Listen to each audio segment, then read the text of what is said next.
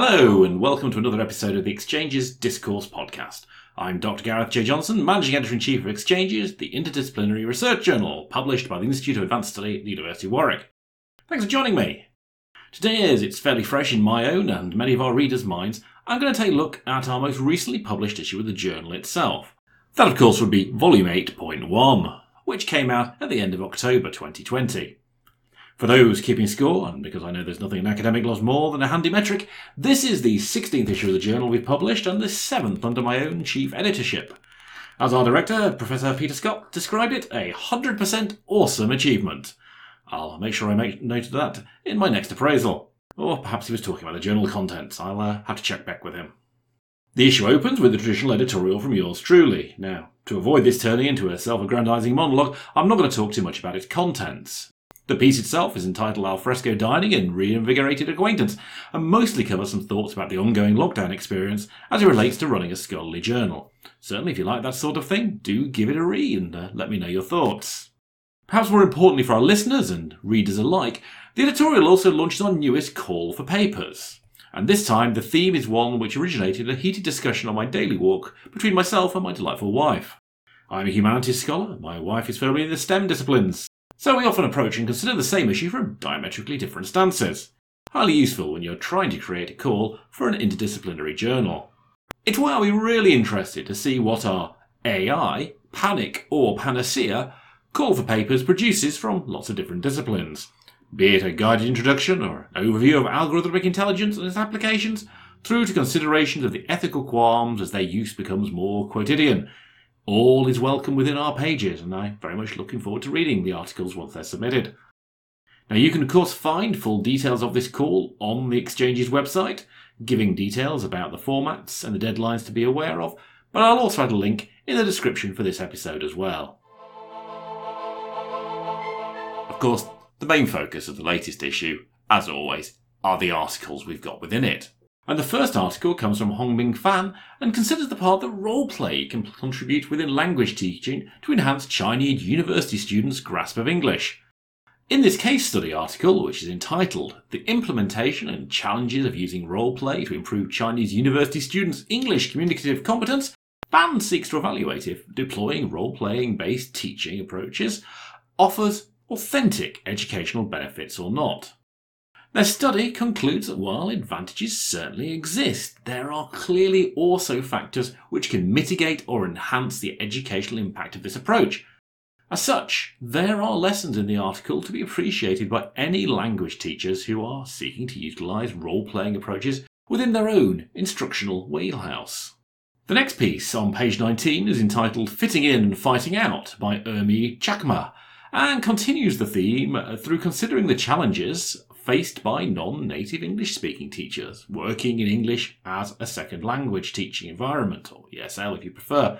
Chakma's study found that ESL teachers' personal educational journeys, their linguistic traditions, and indeed their cultural backgrounds contributed to the significant impacts on their pedagogical approaches, which often diverge from more traditional delivery paradigms. They found ESL teachers who highlighted and embraced their own linguistic outsider status within their teaching practice were seen to inspire other non-native students' language learning within a classroom setting. Consequently, embracing and exposing rather than homogenizing and perhaps concealing their ESL teachers' personal diversity and experience is suggested in this paper as being authentically beneficial in language teaching approaches.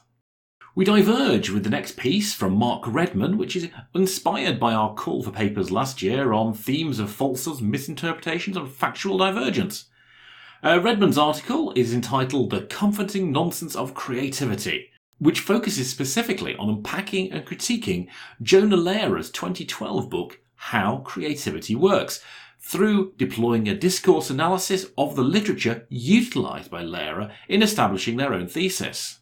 Redman's assessment serves to expose the axioms which underlie Lehrer's postulations and consequently challenging the veracity of its assertions on how creativity functions.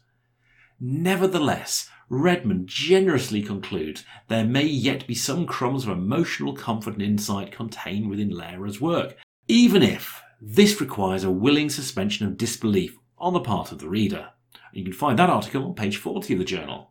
From books on creativity, we next turn in the journal to graphical literature in a piece by an author associated with Warwick's Institute of Advanced Study.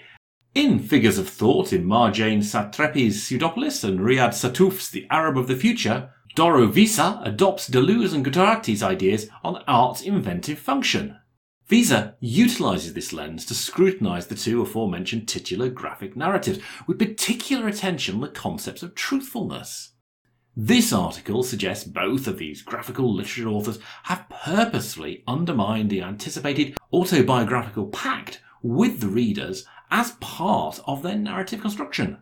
Visa also considers efforts in both works to represent a collective rather than solely singular narrative experience.